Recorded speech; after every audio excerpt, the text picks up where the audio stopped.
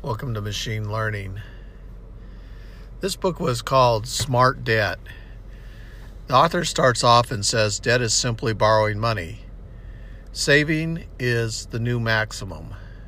Spend what you earn and no more.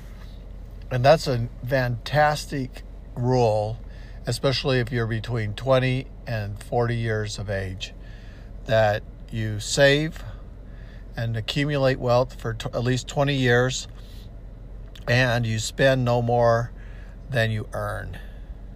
Don't buy a new car. Buy a 2-year-old car cash. New cars are a cash drain. Every time I have bought a new car, it has taken up all my cash. And I remember this one time I leased a vehicle, almost $700 a month. I paid $22,000 in payments. Then I turned in the lease after, I think it was 2 years, and they charged me $1,600 to turn in the lease, and then they wanted $22,000 remaining in the price of the vehicle to buy it out, and the vehicle was a $35,000 vehicle. So after that, I learned that I wanted to buy cars cash, and I didn't want to get into long-term financing on them, and I didn't want to buy a new car. Growing your business slowly, and don't take out expensive loans. Never use a credit card. If you have no credit card, then you don't need to worry about theft. Instead, use Visa debit card and spend only the cash you've earned. Don't borrow against the future. Don't spend more than 15% of your income on mortgage payments. Trade up your equity increases in your home. Okay, so most of the time, banks will loan up to 28% of your income on a mortgage payment. And this guideline says go at least 10% below that standard, and don't spend any more than 15% of your income. That will allow you to have more cash to save. Be patient in acquiring more home than you can afford. Always finance the home for no more than 15 years. And that is a wonderful statement, because 15 years goes by very fast. 30 years is twice the amount of time. And that means that money is tied up for 15 more years, and you probably don't need that big of a house, or you don't need as many nice things in the house as you would on a 30-year mortgage. 30-year mortgage actually allows you to take a home that's more expensive than you can really afford and finance it. Never use a payday loan. Yes, those are toxic. Never take a second mortgage on a home or home equity loan. Absolutely. The second mortgage is basically a way for the bank to take your home if you don't make the payments. You're upside down on the loan, so you may not even be able to get out of that loan just by selling the home. These loans jeopardize your future ownership of the home and give a bank a chance to seize the property if payment is not met. Don't go to college on the student loans. Loans are guaranteed by the government, must be paid back with interest. And the guaranteed student loans have allowed universities to increase their tuition cost. And so they're paying these really high tuition costs, $40,000 a year, $160,000 for a 4-year loan, maybe another $70,000, $80,000 for graduate school. Don't budget a modest living expense. Don't borrow to maintain a certain lifestyle. If you have a credit card, accumulate more debt and budget, accumulating more debt and budget a rapid reduction to a zero balance. And then get rid of the credit card. I don't own any credit cards, and I don't ever plan to.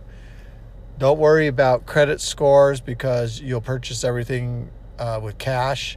That includes cars, businesses, homes. Once you've eliminated the credit card and car debt and student loan debt, quickly work to eliminate your mortgage debt. See, what happens is by getting rid of your debt, then all of a sudden you're back into the initial maximum, which is saving money. And then when you have money saved up, you can see bargains when they come along. Maybe there's a car that that you could buy cash that would be like 25% reduced in cost, but because you have cash, you can buy it at that point. Maybe in a business, there's a real bargain for a business ownership, and then you can spend money cash to own that business and then get a quick return on your investment. Never apply for a home equity loan, and never pay for school or credit card debt with equity in your existing home. Never do that. Don't put your house at risk. Don't use a line of credit. Instead, create a 6-month emergency fund. If you make a $5K a month and $30K fund for emergency, you should never need a line of credit.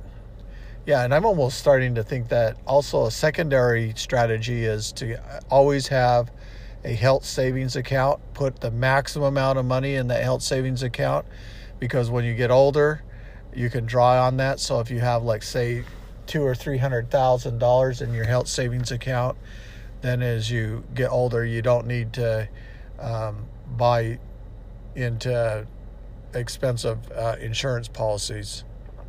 Never lease a car. Never lease a vehicle. It's a cash drain. Drive the same vehicle for 10 years.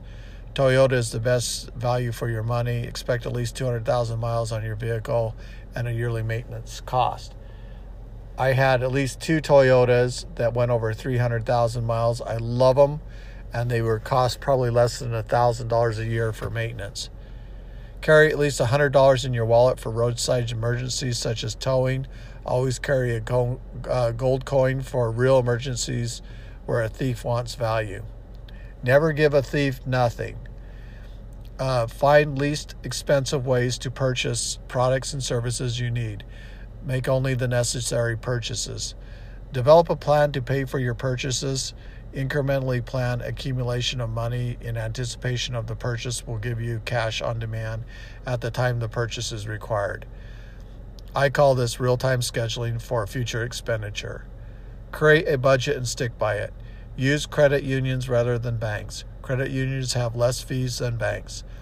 Never lend money to friends and family. It creates a master-slave relationship.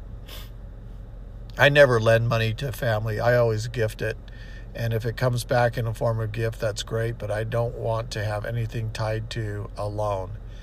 Loving relationships are destroyed by the force of debt demands.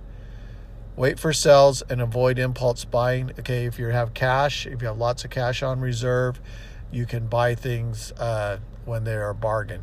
Use coupons and other cost-saving techniques to reduce cost. Seek higher help for inspiration and determine to eliminate your debt. Good luck, and let me know if you found this helpful and it motivated you to eliminate your debt and that you become debt-free.